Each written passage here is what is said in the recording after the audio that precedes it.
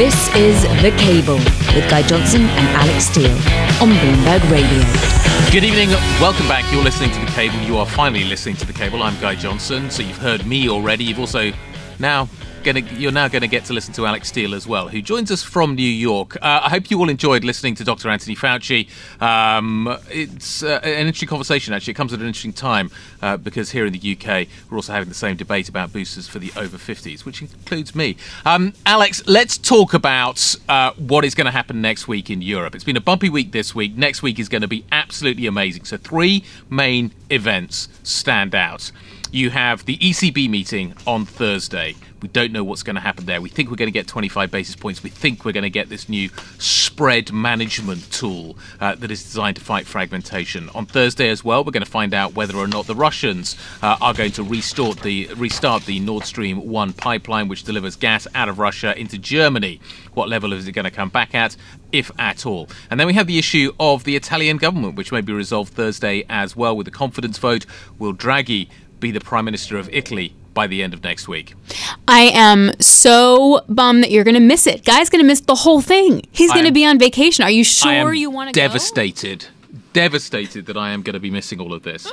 I'm going on holiday for 2 weeks, but not on Monday because I have to do the Farnborough show. Right. Which is going to be 40 degrees hot. But not that he's been talking about that for the last few days or anything. So here was one thing I found interesting. So Citi had a note out earlier today that actually said that the ECB may need to give a strong signal next week that a hike larger than 50 basis points is on the table in September, saying that 50 could become the new 75 to 100. That's the first call that I've seen for something that aggressive. And I think it comes as, what if they deliver a fragmentation tool that disappoints or that doesn't have the kind of specifics that the market was looking for? Do they have to then hike even more to compensate for that? And it feels like no matter what happens with gas, they have to hike. Well, I think they're definitely going to do 25 next week, but is 25 already too little, too late? That is the question. Also, we may find ourselves in a situation where we have the fragmentation tool, and the quid pro quo for that, for the hawks, is that actually we see an aggressive rate hike next time round. But September is miles away. It's a bit of a similar problem for the Fed as well. Mm-hmm. You're going to get a rate hike and then a huge gap. And I think that gap's going to be really tricky to navigate for the markets. I think a lot of things are going to change in the meantime. The other added complication in all of this is what is happening with China. The Chinese economy data that we got earlier on overnight, absolutely devastating, much worse than the market was anticipating, and basically is a kind of recognition that the Chinese economy is really struggling right now with zero COVID. And it's going to be really interesting to see how the authorities manage that. Plus, we've got a housing crisis that is rapidly escalating. Tom Orlik joins us now to talk us through the numbers. Tom, talk to me about the Chinese data broadly, the GDP numbers. Much worse than I was expecting. So it was a pretty terrible GDP print for China. We're all used to a Chinese economy which in normal times grows 5-6%. In 2022, in the second quarter, with COVID pushing Shanghai, Beijing, Shenzhen back into lockdowns, we got growth of just 0.4%. So China, normally one of the world's most reliable engines of growth, grinding to a standstill.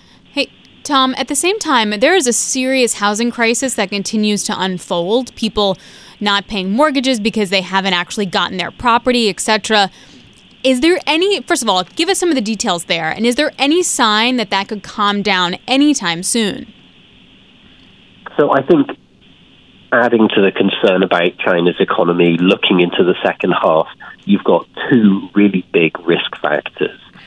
The first, as you mentioned, Alix, is property. We've now got reports that home buyers are going on mortgage strike, refusing to repay their loans for houses which they're worried will never be built and which they'll never be able to live in. The risk there is that as funding for developers dries up, they're even less capable to finish their projects, and ultimately that passes through to bad loans in the banks, potentially even the financial crisis, which people have been warning about in China for so many years. The second big risk is, of course, COVID zero. Shanghai has reopened, Beijing has reopened, but the COVID zero strategy remains in place. And what that means is that anytime we see a few cases popping up, there's the risk that cities are going to go back into lockdown, and that raises the possibility that we're going to have a stop-go economy with further weakness in the second half. Tom, thanks a lot. We really appreciate it. Super grim news overnight out of China. Tom Orlik joining us from Bloomberg Economics. So that's sort of one part of the equation that is obviously going to ripple through and affect Europe, right? I mean, if China is really struggling, are they going to buy a lot of stuff? Are they going to be able to produce the stuff that other people want? Obviously, that's the question. And then we have this gas crisis. So Nord Stream 1 was shut down on July 11th, well telegraphed, because of maintenance issues. 40% of it was already operational before that date. Does that 40% come back on July 21st? If it doesn't, then what happens? Then what happens, I think, is rationing. So it's been interesting. Shell's boss has been talking about this today. We are going to see rationing if Nord Stream doesn't come back. We've just been speaking as well to Brian Gilvary. He's the chair over INEOS, Jim Ratcliffe's company, the huge gas and petrochemicals company. And he was talking about the same thing. Mm-hmm. He's the former CFO over at BP as well. He is basically saying that if you don't get Nord Stream 1 coming back, even to just the 40%, you are definitely going to see rationing. And I also want to make the point, too, that even if you do get Nord Stream 1 coming back at 40%, A, if the drought keeps happening and it's still crazy hot there, that may not make that much of a material difference. And 2, it doesn't mean that Putin can't turn off the gas on July 22nd at the end of the day. This is not going anywhere. He still has a whole series of options that he can use.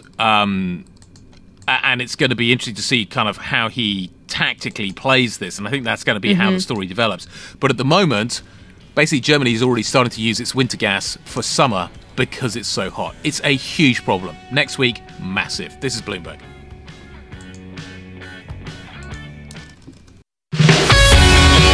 This is The Cable with Guy Johnson and Alix Steele on Bloomberg Radio.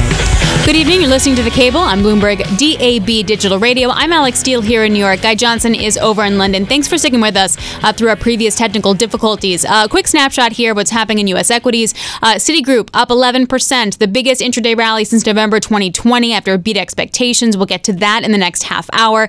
Equities also around the highs of the session, a bid coming into the bond market, even in the front end, and that's in part due to the fact that retail sales came in stronger than estimated, although that's a little dicey if you put inflation into the numbers. But Michigan, that number coming in strong, but it was the 5 to 10 year inflation expectations that actually came down that gave the market some support here. So that's a snapshot of where we are. Let's get some other headlines here with Charlie Pellet. Hi, thank you very much, Alix Steele. Here's what's going on. The UK will offer COVID-19 boosters to a wider number of people in the fall as a new wave of infections increases pressure on the health system. The government says everyone 50 and over will be eligible for a booster shot this autumn under plans to increase protection ahead of winter. The UK Met Office has issued its most severe warning for heat next week, forecasting that temperatures could hit 40 degrees for the first time. Extreme heat could lead to power outages, canceled flights, and maybe a danger to life, while the so-called red extreme warning is in place across parts of southern England on Monday and Tuesday. By the way, the nation's previous highest recorded temperature was 38.7 degrees in Cambridge Botanic Garden in July of 2019. And the flow of commodities to inland Europe is starting to buckle as water levels on the Rhine continue to fall. The lack of water is contributing to oil product supply problems in Switzerland and preventing at least 2 power plants in Germany from getting all the coal they need.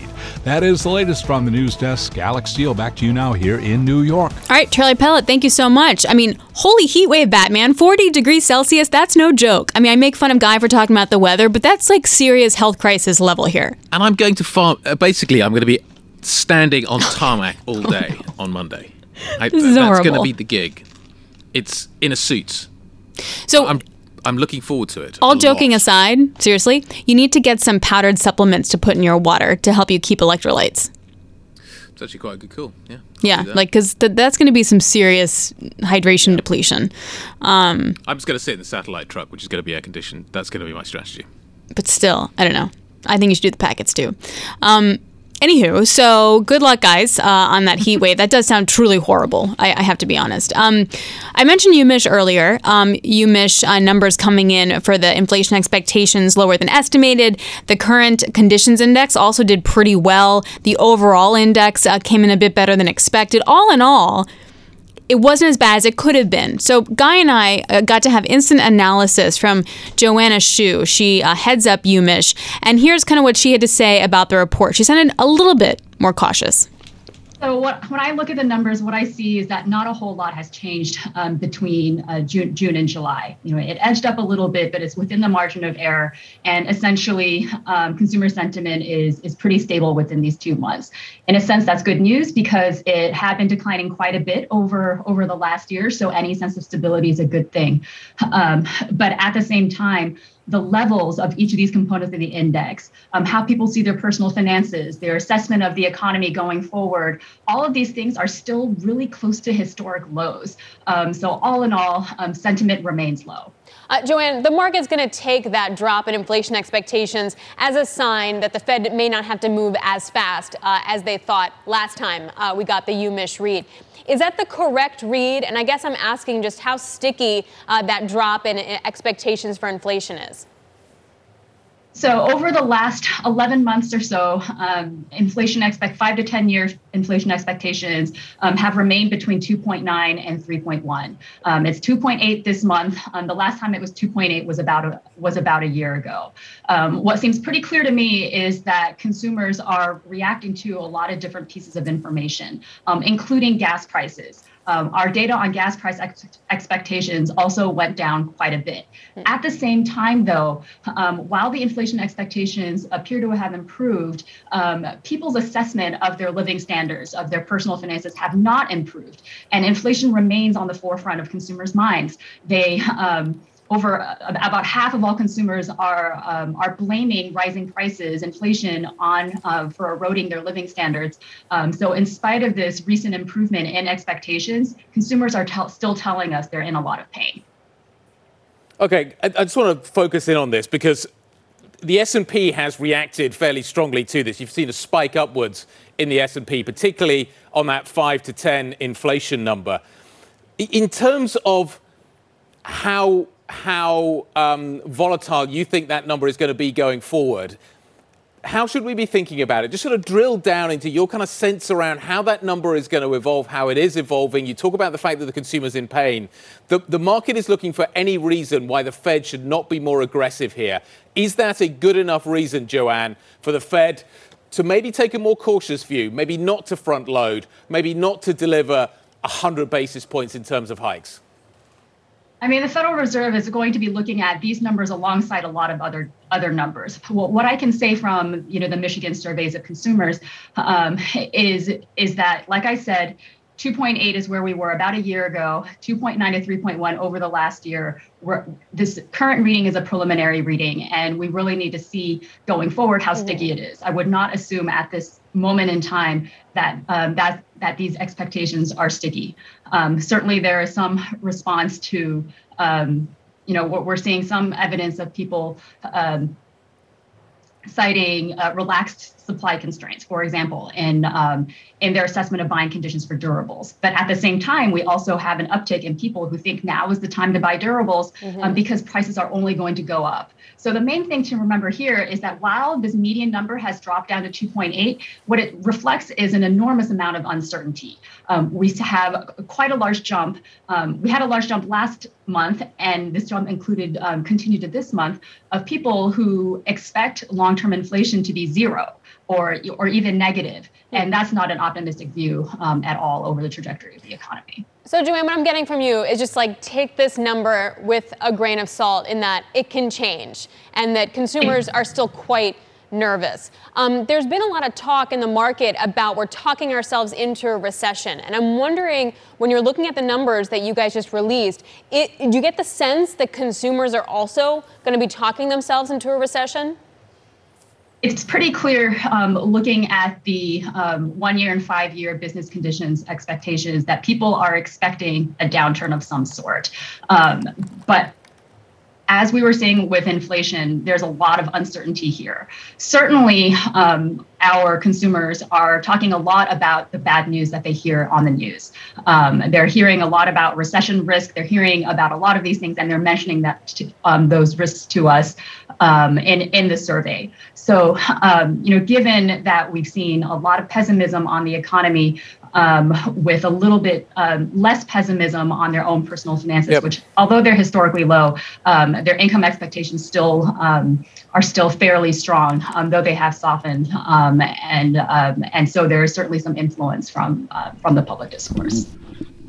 Joanne Shu joining us from the University of Michigan a little bit earlier following the data release that they delivered to the market on consumer confidence. Inflation expectations longer duration of inflation expectations coming down, but consumers still feel very cautious. The retail sales number today was actually okay, but once you adjust it for inflation, probably looks fairly cautious as well, Alix. Net, the market has, I think, alongside some comments with the Fed, basically priced a little lower the possibility of a 100 basis point hike from the Fed in 2 weeks' time. So that's kind of where we are. Up next, we're going to talk about what's happening with the US bank reporting season. This is Bloomberg. This is The Cable with Guy Johnson and Alix Steele on Bloomberg Radio. Good evening. Listening to The Cable on Bloomberg DAB Digital Radio. I'm Alix Steele here in New York. Guy Johnson is over in London. What made fourth billing for the show today was actually banks, which was really surprising. Wells Fargo stock now up by almost 6% despite being down earlier in pre-market. The mortgage revenue part of the business really struggling. Citi, though, having the biggest intraday rally since November 2020 as a beat on FIC and really surpassed what JP Morgan did as well. Sonali Basak having another busy day joins us. So we have Citi, Wells Fargo, JP Morgan, Morgan Stanley. What's the through line? Is there one?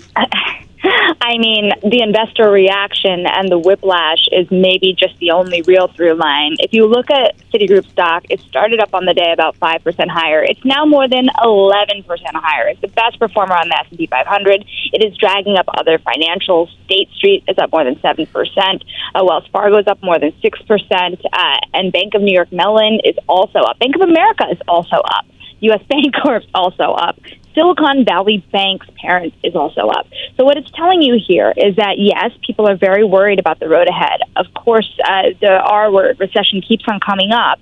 However, what Citigroup is showing you is that even the most challenging bank in this era is able to make money in a tough time and, really make the most of a tough situation here. Jane Fraser at Citi is basically trying to put this bank back on track. Is she doing good things, or is the bank no longer doing bad things? That's a great question, because remember, they're still under a lot of regulatory scrutiny. They are certainly not out of the woods. But the thing is, they are trading at half of their book value.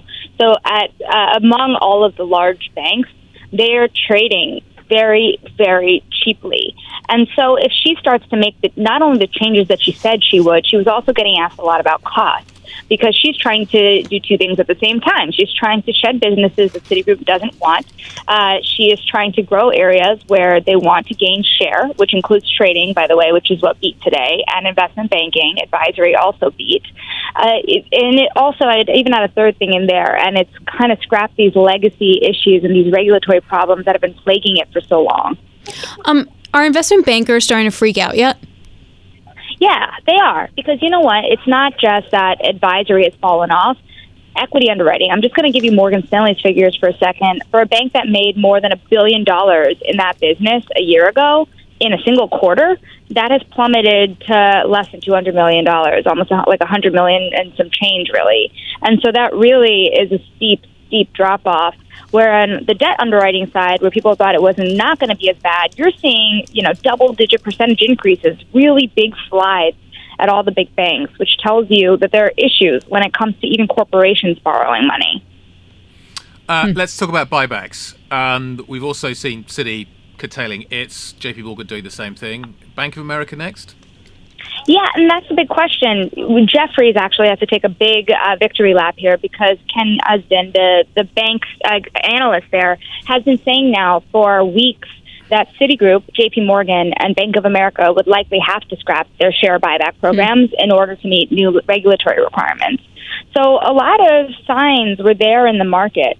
And now they're coming to fruition. But again, if banks are preserving capital in order to meet tough regulatory environments that keeps them from getting into a worse position this crisis and keeps them lending safely, it's something investors can swallow. Goldman Sachs, what to look for?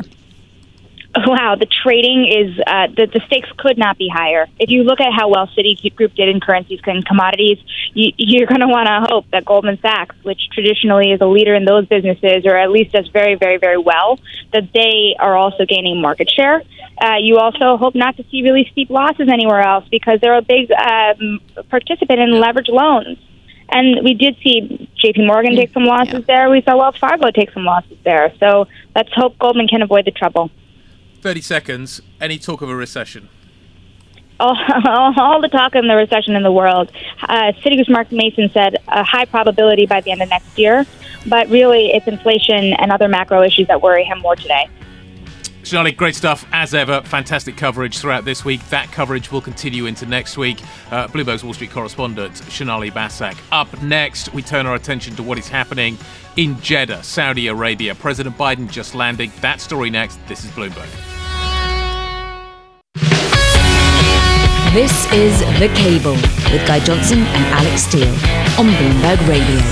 Good evening, welcome back. 5:48 in the City of London. The President of the United States, President Biden, has now touched down in the Kingdom of Saudi Arabia. He is in Jeddah. He is meeting with the Crown Prince of Saudi Arabia. They fist bumped on the way into the meeting. They then ignored media questions about Khashoggi. They're now talking about a variety of subjects. Let's discuss what is going to come out of this trip. It is critical. A lot of people are watching to see what happens on energy, on Iran, on broader regional relations. Joining us now is Jodi Schneider, Bloomberg's political news director in New York. Jodi, what do you think is going to be critical as we look back on this trip? What do you think comes out of this? Well, Guy, I think the relationship, how he was treated, and how he what he did in Saudi Arabia in terms of just that relationship with the Crown Prince in particular, that low-key greeting, that fist bumping after having the handshakes and hugs in some cases in Israel, it's pretty striking. And this is, I think, there was a lot of pressure on President Biden. He had initially, obviously, on the campaign trail, was very tough on Saudi Arabia, particularly, and vowed to ostracize the Crown Prince for the 2018 killing of columnist Jamal Khashoggi. Then, said, well, he's going to Saudi Arabia. Some thought it would be a warmer relationship. So he's kind of reversed back and forth. But today seemed pretty measured, and I think that's something we will remember, the images of that measure after the more effusive images coming out of Israel. So what's going to be the tone and the conversation behind the closed doors? I mean, I highly doubt that President Biden specifically is going to say, hey, can you pump more oil? So what's like the intricacy that we're going to be listening for? Yeah, I think you're absolutely right. I mean, he's not going to do that, and certainly with the kind of pressure that he's under, he's not going to do that. But I do think there will be a lot of talk about the region and about stability in the region, and talking about them and a partnership. They obviously want Saudi Arabia and the UAE to tap unused oil production capacity, helping combat this high inflation we're seeing in the U.S., highest in 4 decades. He's likely not going to come out and ask that. I think he's going to talk about it in terms of what they can do in the region, what they can do as partners, how the countries can work more closely together, and of course, opening up Israel as well. That this was historic that he flew from Israel right to Saudi Arabia. Let's talk about who else has got a good relationship with the Crown Prince, and that is the Russians. The Russians and the Saudis are very tight. Is there any way, Jodi, you think that President Biden can loosen that relationship? Yeah, and I think that's certainly part of. I don't know how much that will come up and in what way. It'd be great to be a fly on the wall for that part of the conversation, wouldn't it? But that's certainly something the U.S. is under pressure to do from its allies as well, saying, if we're all going to be for Ukraine and we are all trying to pressure the Russians as much as we can, how do you pressure the Russians? Well, you do it through their partners. And clearly the U.S. has been trying to do that with China. And certainly I think this is part of this is part of the reason to go there. Whether they get anything on that, I'm not so sure. That's a tough ask. So no doubt the White House is going to spin this as a positive. How do they spin it as a positive? What's going to be the story that the White House spins to the market? I think what they spin is stability in the region and the relationship with Israel, and that here longtime allies. We are trying to get longtime allies to be talking, and that this could be good not only from a safety and stability standpoint, but also from an economic standpoint. I think that's the case that will be made. Jodi, do you think the region sees him as a one-term president? Well, I think increasingly a lot of people in the U.S., including people obviously in his own party, would like him to be a one-term president. Don't think he should run given his age. I don't know that he's seen that way outside the U.S. as much. I don't know that people think about it that way. But certainly, he has a host of problems at home.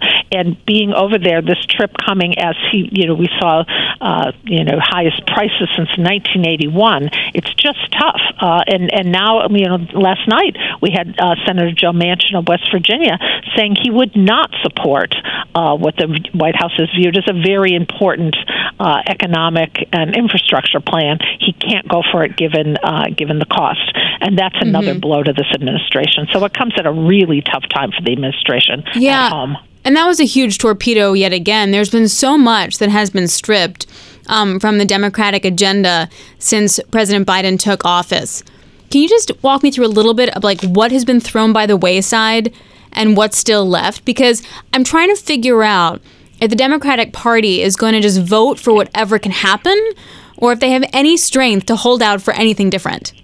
Well, given that really tight vote in the Senate, I mean, they only have a one-vote majority, and Joe Manchin has made it clear he's not going to vote for these things. It's a really tough situation for them. Right now, the two things on the agenda that they would like to get done, soon, and they have to do it soon because it's an election year and people are going to campaign this fall. They really don't have much time at all. Are whatever they can try to do on a tax and spending plan, and Joe Manchin has put the brakes on a bigger plan. He's basically said he will go for something much smaller, like trying to bring down prescription drug prices. And then the other is this CHIPS, what they can try to do on what they're now calling USICA, not exactly a name that rolls off the tongue, on this CHIPS Act. Again, they're having all kinds of problems with that. So it's much reduced from this big package that they were going to try to do this summer. But those would be two things they can try to do. They also have to pass some spending bills so that they don't, that the government doesn't have to shut down September 30th, which would be not great in an election year. Jodi, great stuff. Thank you very much indeed. So much ground to cover. Jodi Schneider. I'd like, before we go, just to bring you one headline. Mario Draghi, the Italian Prime Minister, signalling his determination to quit as the Italian Prime Minister next week. Are you sure you want to go? I mean, I kind of think you should just stay. I think next week feels like a week that you've got this one. You've definitely got this. I mean, I'm personally excited about all the UK politics, I guess, I get to talk about. Guy, have a great vacation. I'll be with you guys on Monday. Have a great weekend. This is Bloomberg.